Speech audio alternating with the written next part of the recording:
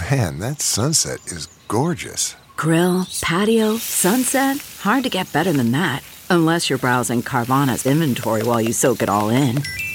Oh, burger time. So sit back, get comfortable. Carvana's got thousands of cars under $20,000 just waiting for you. I could stay here forever. Carvana, where car buying meets comfort meets convenience. Download the app or visit Carvana.com today.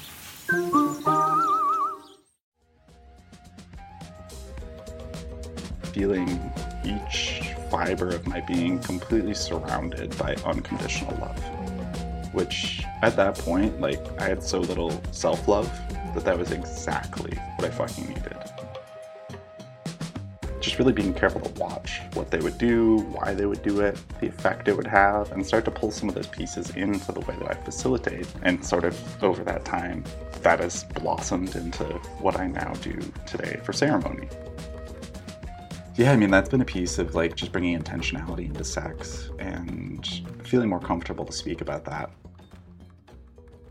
Hello, beautiful souls. Welcome back to Acting My Age. So fucking glad you're here. Just a few things I wanted to pop in and say. If you like this podcast and you want to support it and support me, one thing that you can do is leave a positive review on the iTunes page. Reviews and positive reviews help the podcast get noticed and spread around and will allow more people to listen to it. And that would be so fucking sick. So thank you guys so much. If you feel called to leave a review, I would absolutely appreciate it. And yeah, let's get into the episode.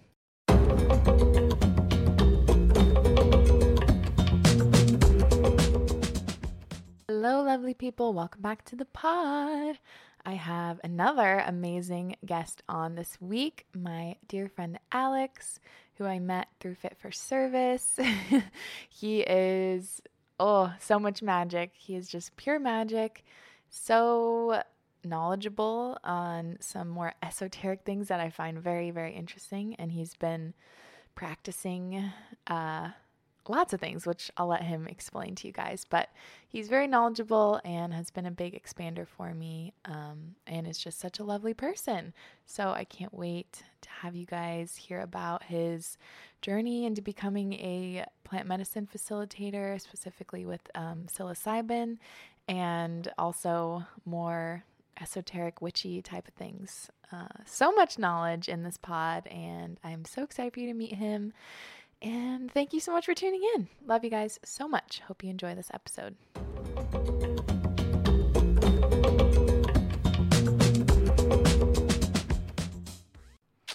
Hello, Alex. Welcome to the pod. Hey, thanks for having me on. Excited to be here. I'm so excited. You were one of the people in the summit that just felt very homey and comfortable and welcoming.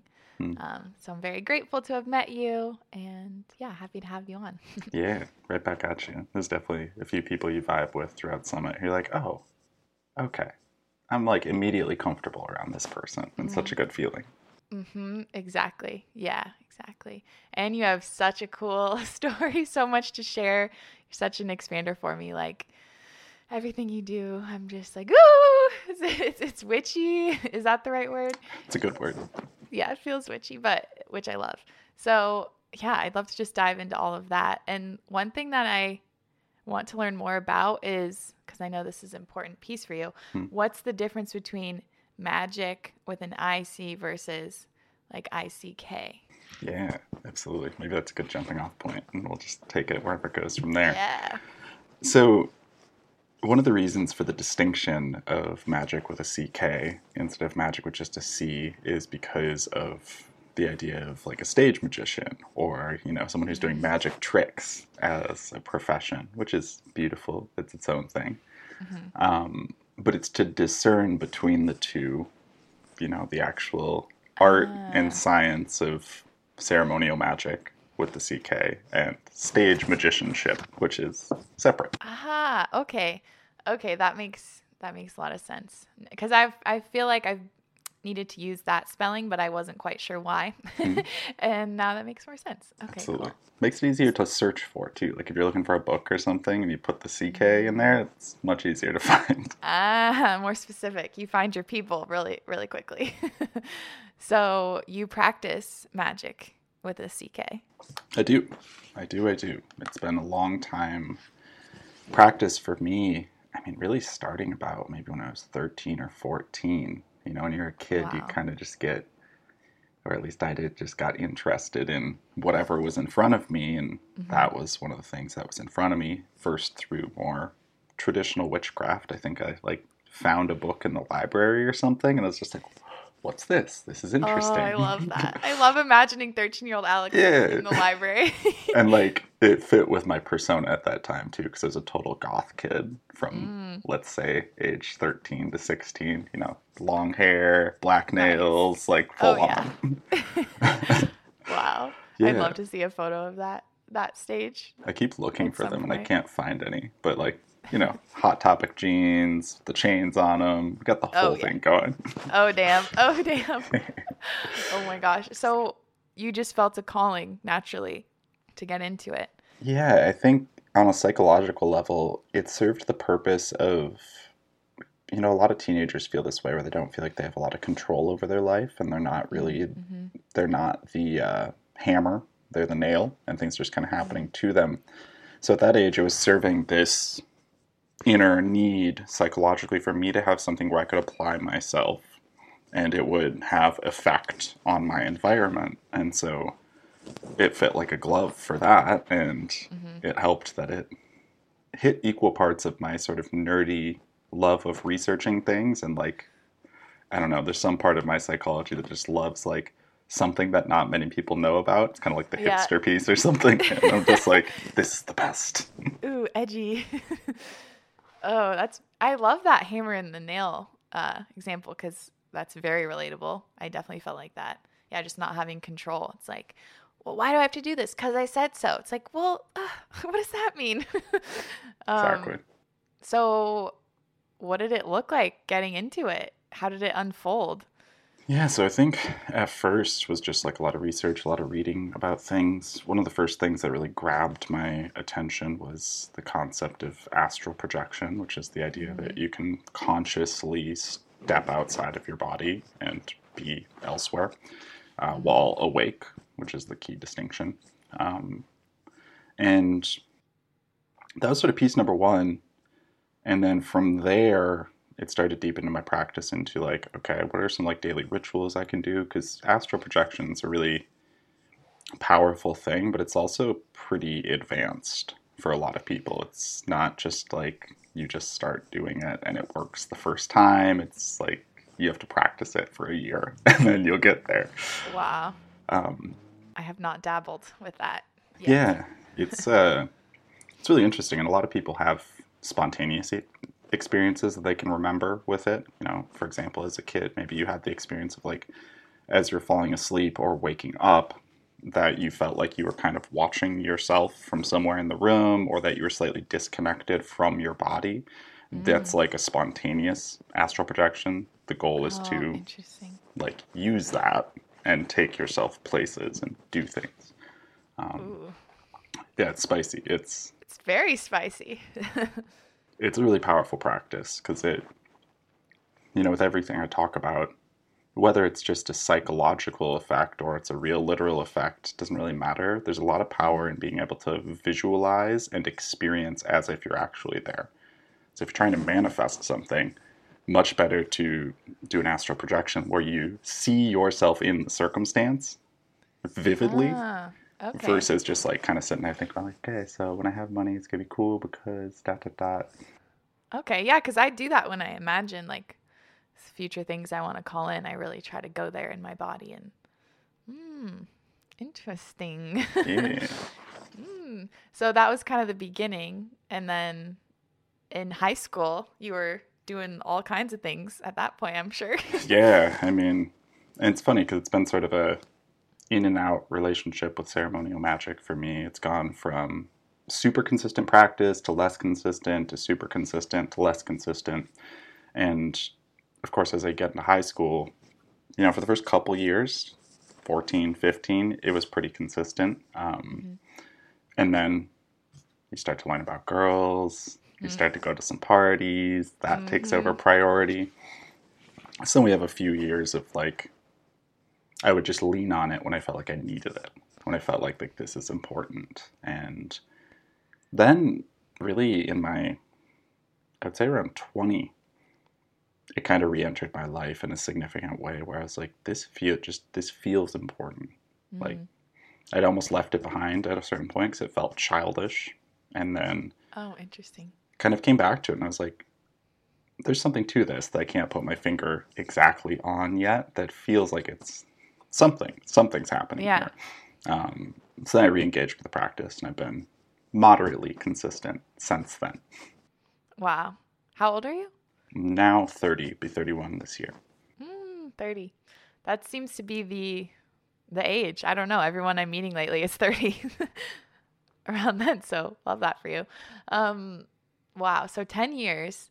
And is this something that you kind of like to teach, or is it practice for yourself, or like, what does it look like now?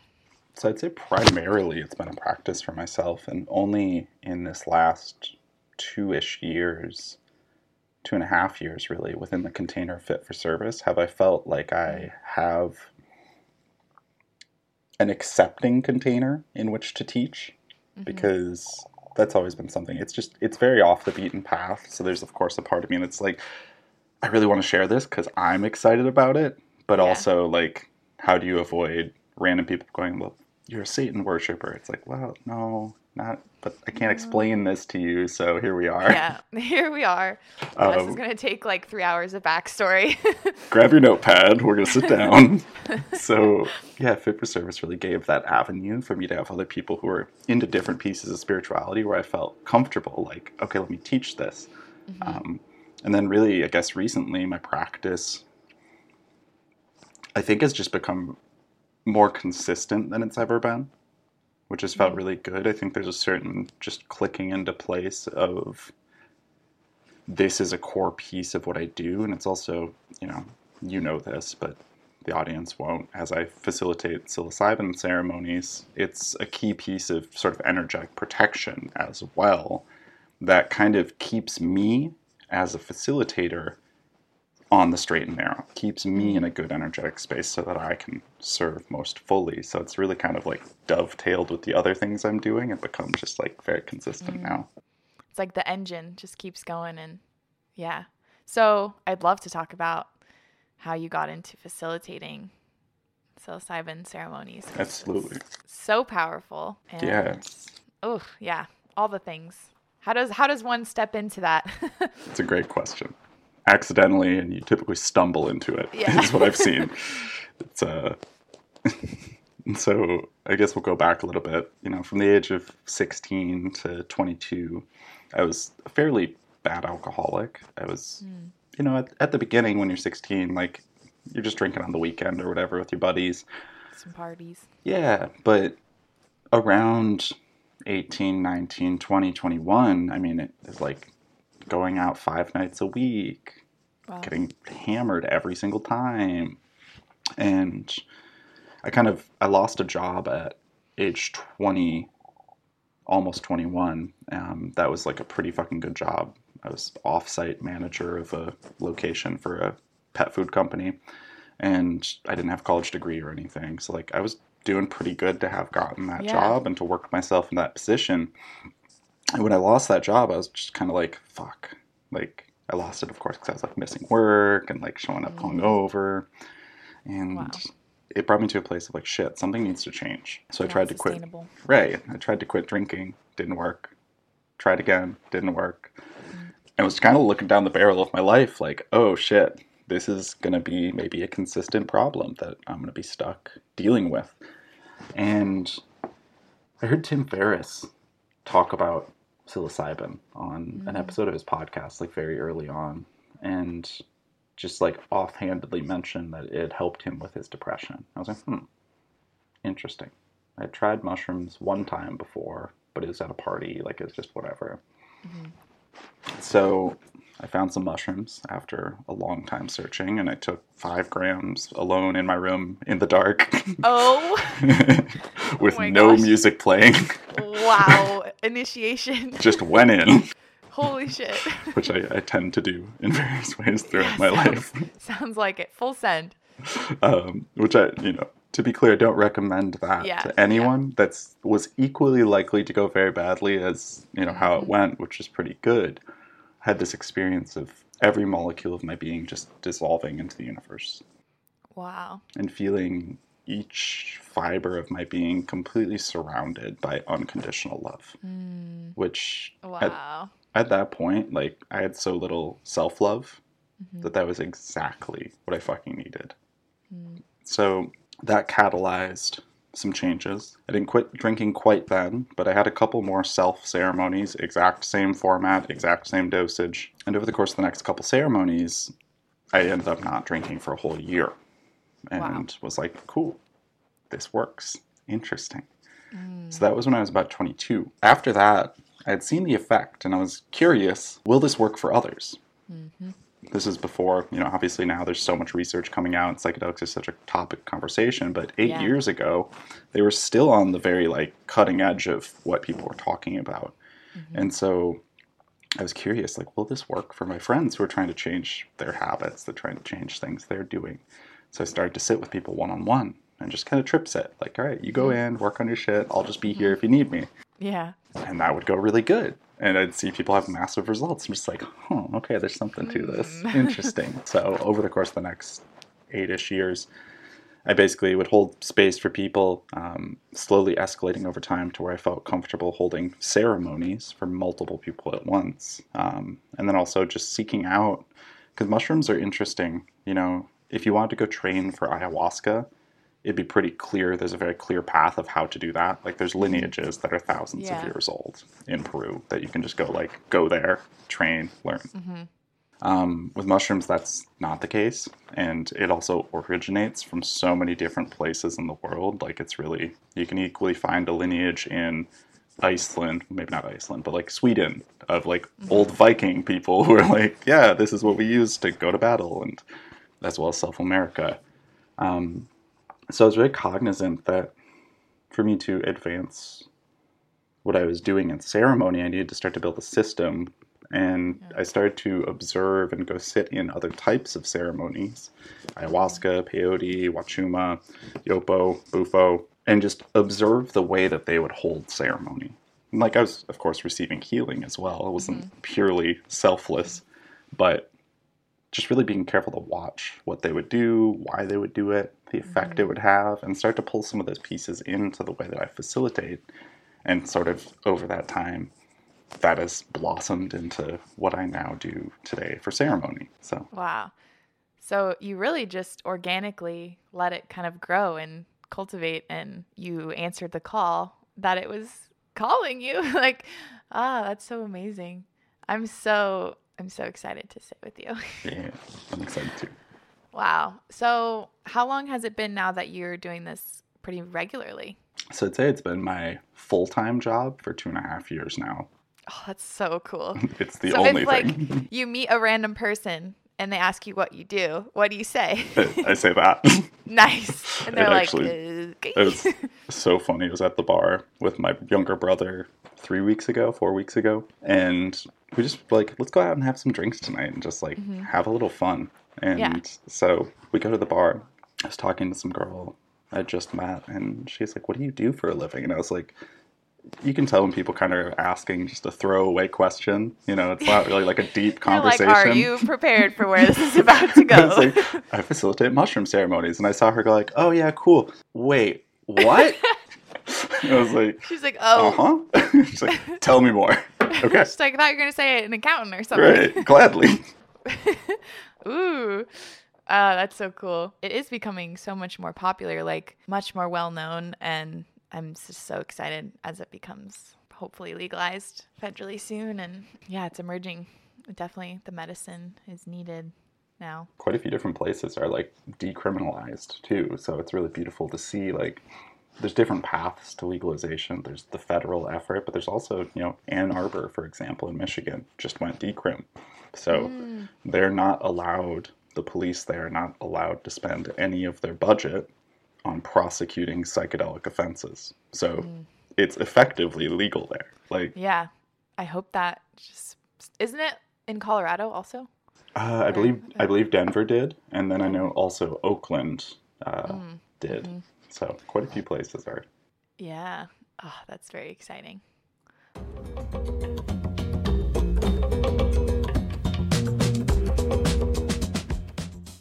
So, is this something that you feel like you can do forever and you want to do? Yeah, it's been interesting. I think recently I've been in this period of like intentional just chrysalis phase where I'm determining what my next steps are, and after going through a breakup and going through some tumultuousness of like where I'm going to live and what I want to do. I've really been in this phase where I'm like, I know this is a piece of it, but I also am aware that it's not the entirety of it. And so I think it'll always be a component, just because I do genuine, like the enjoyment I get out of sitting in ceremony facilitating is just like the best. Fills you up. It's so good. But I'm aware that, and I think life kind of travels in these cycles, that I've been doing this for a while.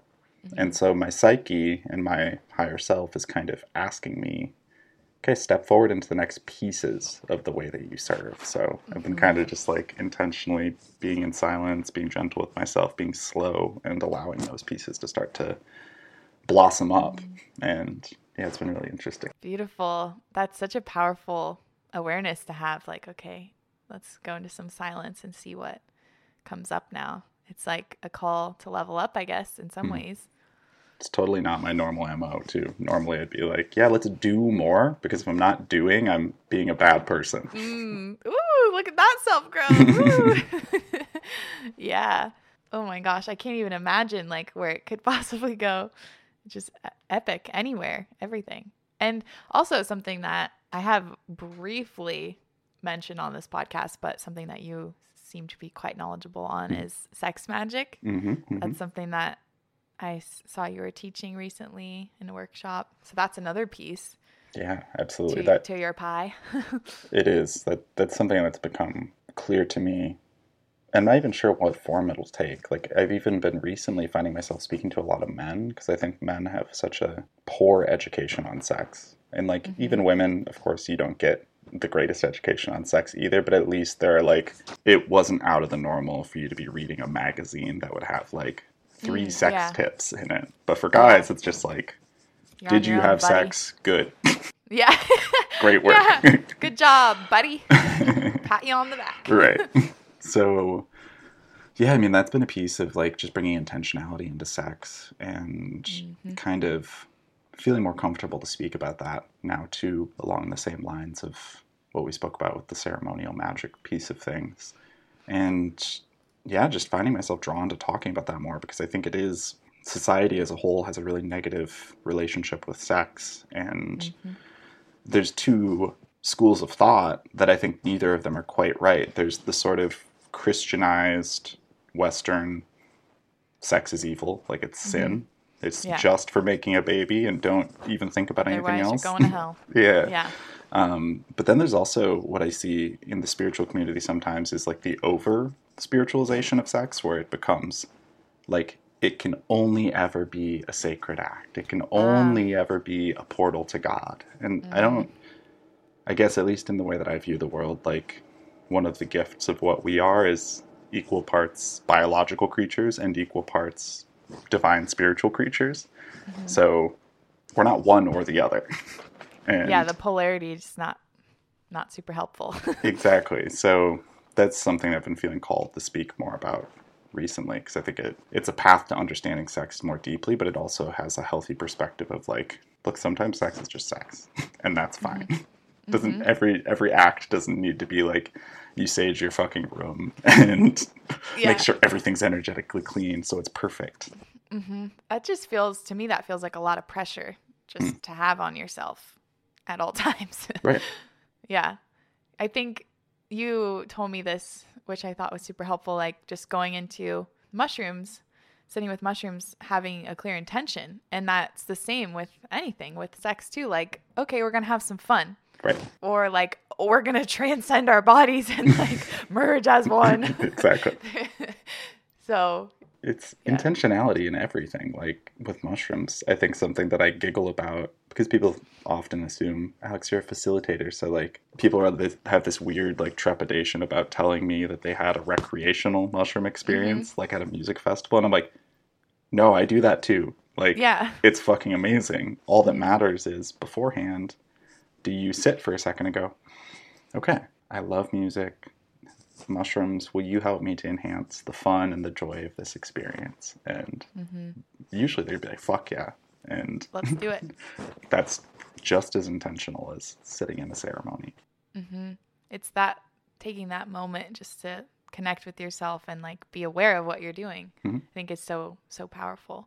CarMax is putting peace of mind back in car shopping by putting you in the driver's seat to find a ride that's right for you. Because at CarMax, we believe you shouldn't just settle for a car. You should love your car. That's why every car we sell is CarMax certified quality, so you can be sure with upfront pricing that's the same for every customer. So don't settle. Find love at first drive and start shopping now at CarMax.com. CarMax, the way car buying should be. Absolutely. And in the times that I have been very intentional, it's been completely different than just like sending it without thinking about what I'm doing, which is a great tip. Yeah, with everything.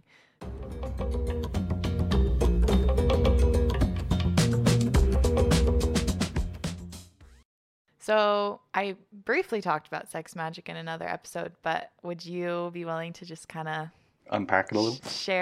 unpack? Sure. Absolutely. So there's many different traditions of sex magic across really as long as humanity has existed, it seems. There's a very distinctly Eastern tradition. Most people know of this as Tantra, although there's also a Taoist tradition as well. Those are really some of the predecessors of most of what people understand in a Western society about sex magic. And those came to us essentially through yoga, because yoga was this preparation for Tantra. It's like creating a physical body that is ready for some of these sacred acts. So beautiful traditions there. And then there's also a lesser known, but I think equally impactful sort of ceremonial magic, Western ideology of sex magic, which is what I practice. So the difference between the two, and perhaps useful info for people, is the Eastern is focused a little bit more on union with God, like achieving the divine through the sexual act. The Western ceremonial magic is actually focused a little bit more on manifestation, creation on the physical plane, and achieving what we call knowledge and conversation of your own holy guardian angel. And I'll set that to the side and we'll come back to that piece. Please. So on a tactical level, I think the thing that's helpful for people who might be listening to know is sexual energy is one of the most potent energies we possess in our entire life. I can only speak to the male experience, but men, almost everything they do is off of this precursor of what might get them sex. So men choose careers, they set up their life, they do all sorts of shit based off of this energy. So if anyone's doubting, like, that's not a main energy, it's like, it's a main energy. Subconsciously. Right, absolutely. Most people are not aware that they're choosing those things for those reasons. And be a mate, be a good, worthy mate. Exactly.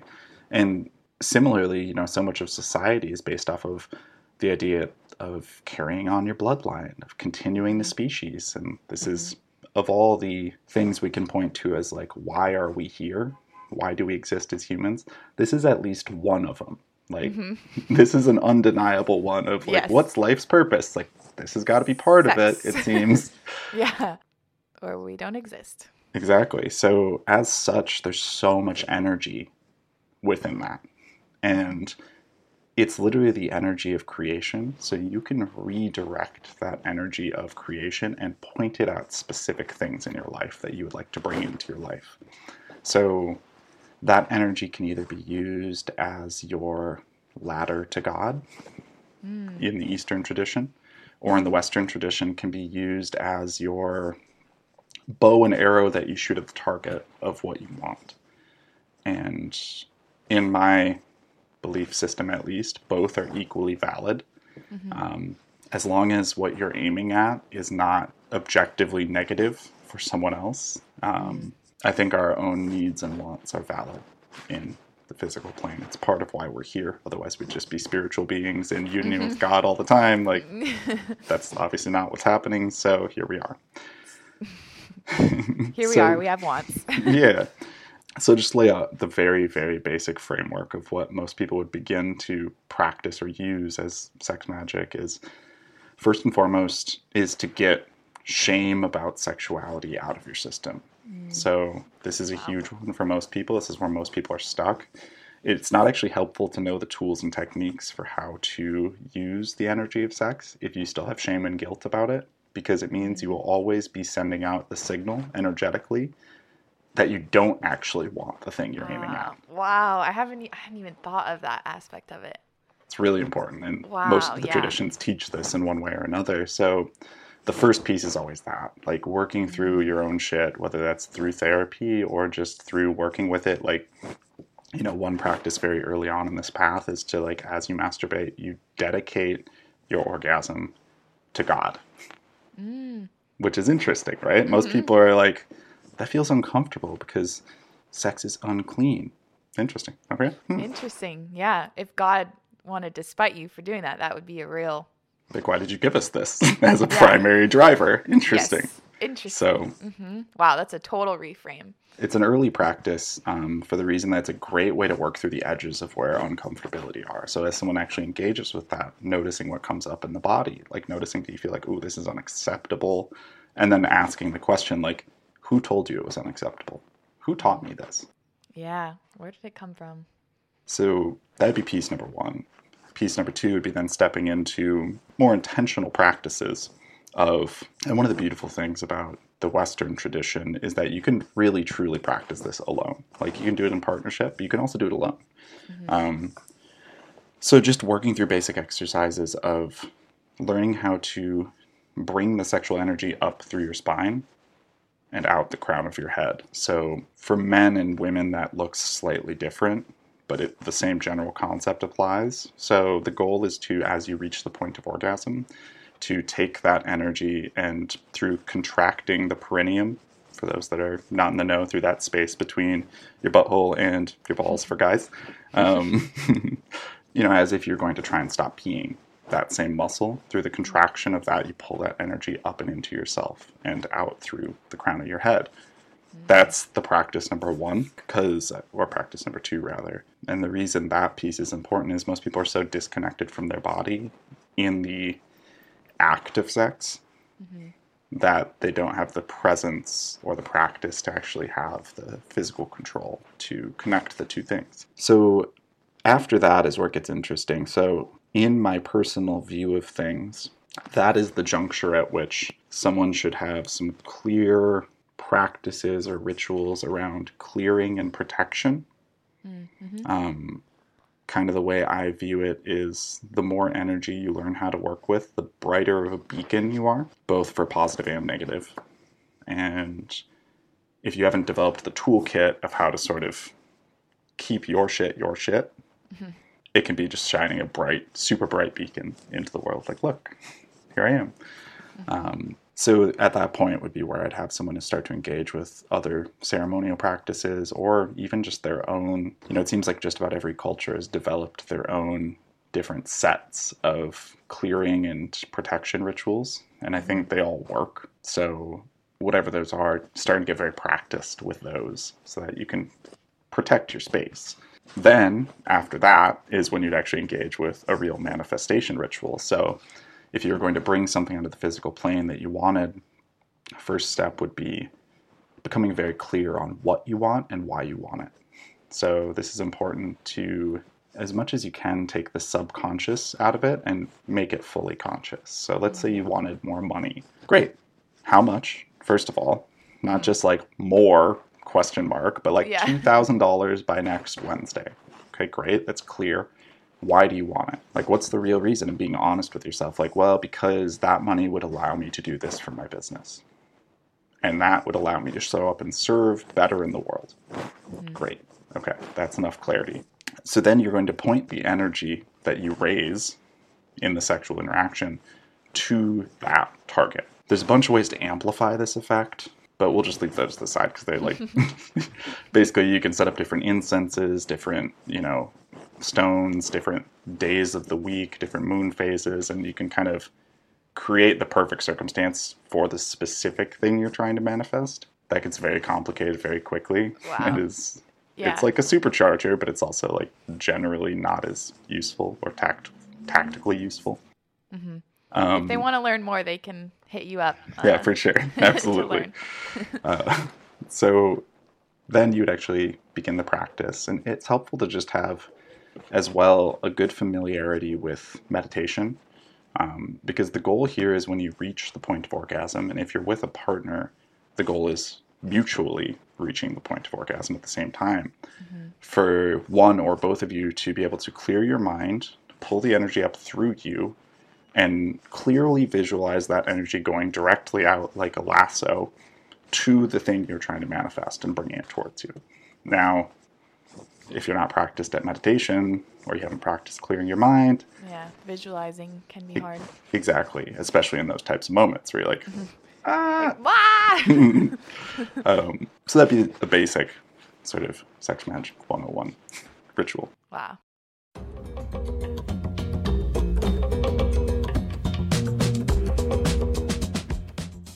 Yeah, and if they want to learn more, where would be a good place to find you to dive into that? Probably my website, which is just throughtheveil.co. Perfect. I'll probably do some writing about this at some point, but I haven't yet. Yeah, because it's so interesting. And I think it feels like a good, everyone has sex pretty much, or like masturbates. So if it's something that is a bit more relatable, it's like, okay, that makes sense. Right. Like it's a little more tangible than some other things, I think. Absolutely. For people starting. Yeah, and even if only, I always love to get different access points to different people, because some people are like super scientifically, logically minded.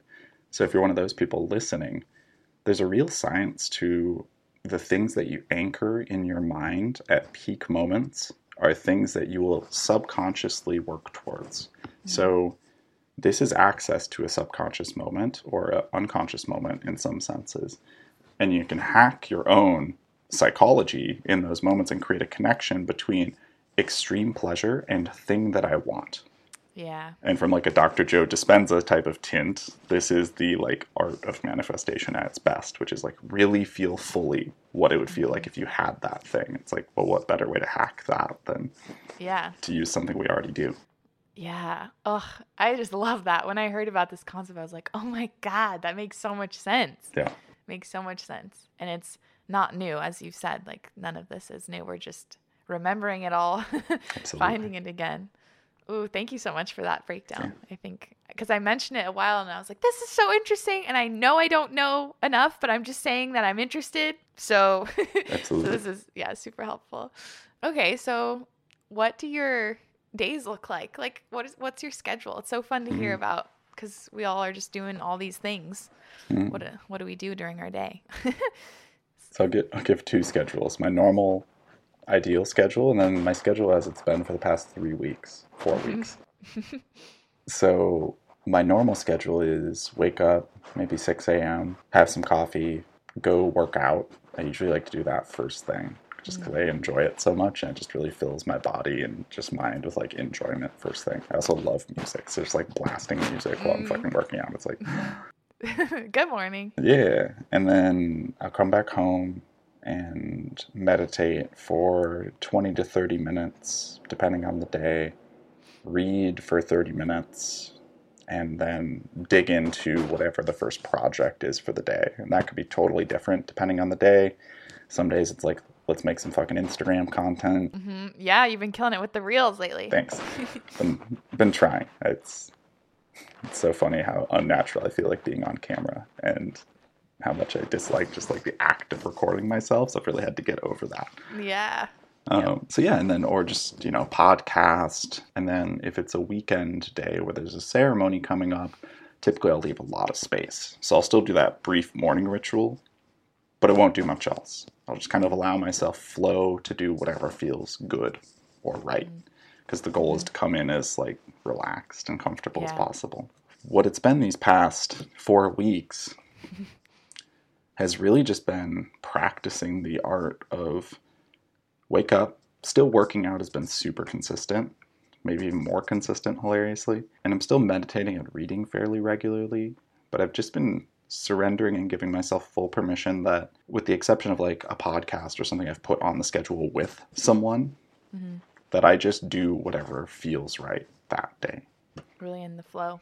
Yeah, because I think a piece of what I'm doing right now is better thought of as discovery and not as work.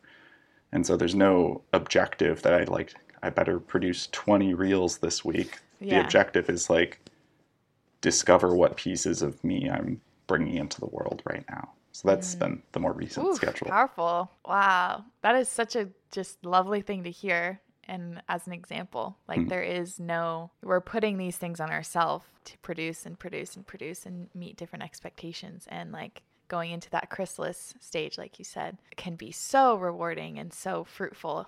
But it's like you gotta get past the part that's like, you must be producing today or you're a shitty human. Absolutely. You got to be okay with being the goo and Yes. not resisting it.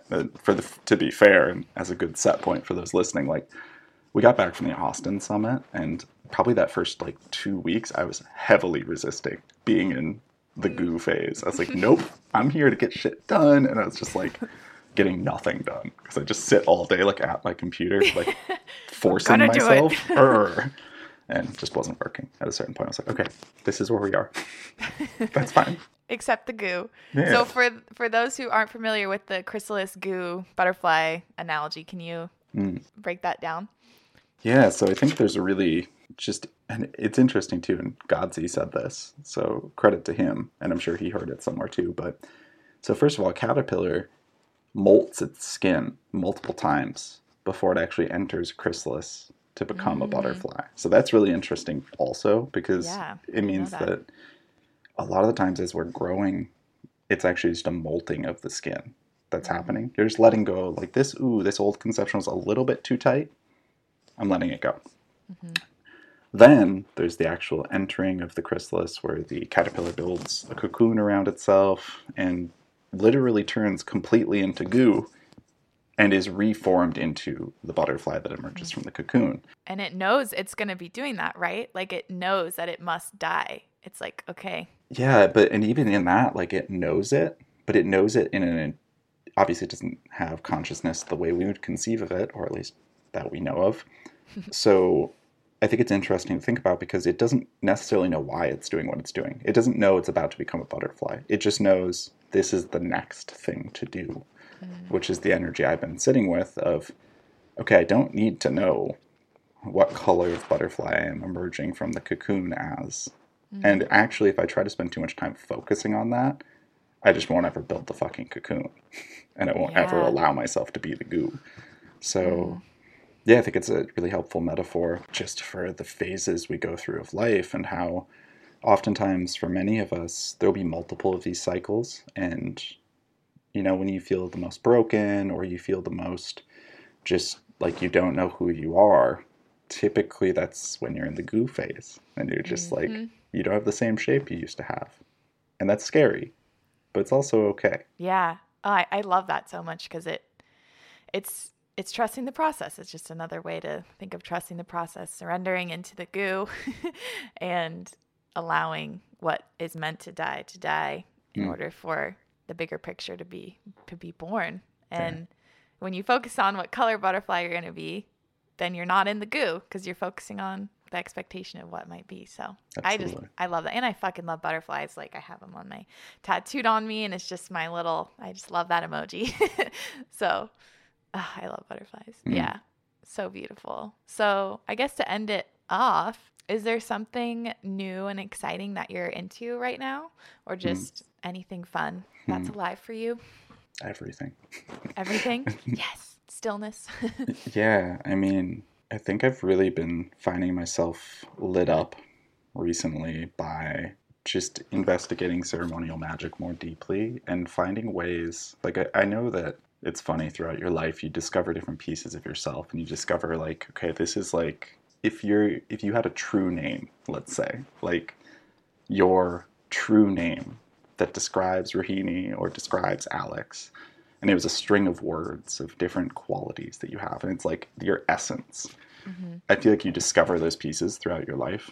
And some of the ones I've arrived at are like joy, playfulness, but also the ability or the desire to describe like very complicated concepts and bring them in a palatable way.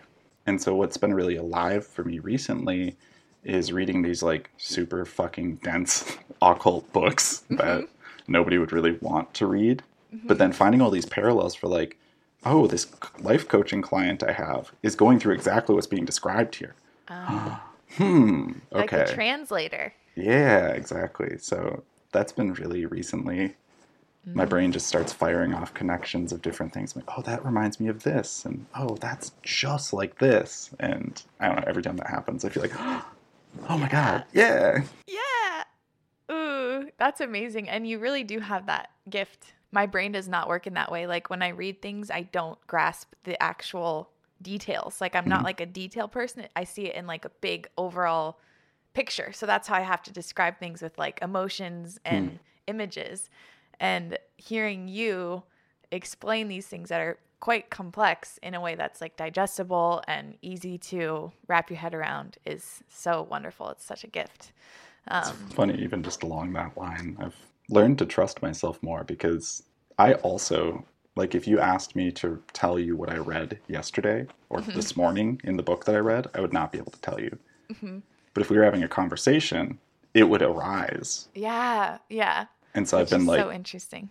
Just learning to trust myself that it's like, okay, I may not be able to remember the detail in terms of yesterday on page 32, I read this, like school type of rote memorization, but my brain has an exceptional ability to bring the right information forward in the moment where it's needed. And I've just learned to soften into that. Like, okay, I trust you, brain. Good work. Yeah, I love you, brain. Yeah, that's such a great reminder too. I am finding now as I'm doing more coaching and stuff, things just come out. I'm like, oh my God, I read that or heard that like 3 months ago and here it is. And it was what was needed in that moment. So it's cool to learn to trust ourselves. Oh my gosh. So they can find you on your website and Instagram. What else do you, and you have a podcast too. I do. Which will be on. So I think you can listen to that episode if you want to hear Rohini dive a little bit deeper into her stuff. Yeah, we're recording that after this. So. Yeah. That podcast is also called Through the Veil. It's focused a lot on psychedelics and various different just ways that we can peek behind the veil of our own consciousness. So. Yeah, Through the Veil. Thank you so much for coming on. I really appreciate all this wisdom that you have to offer. Thank you for having me on. And See you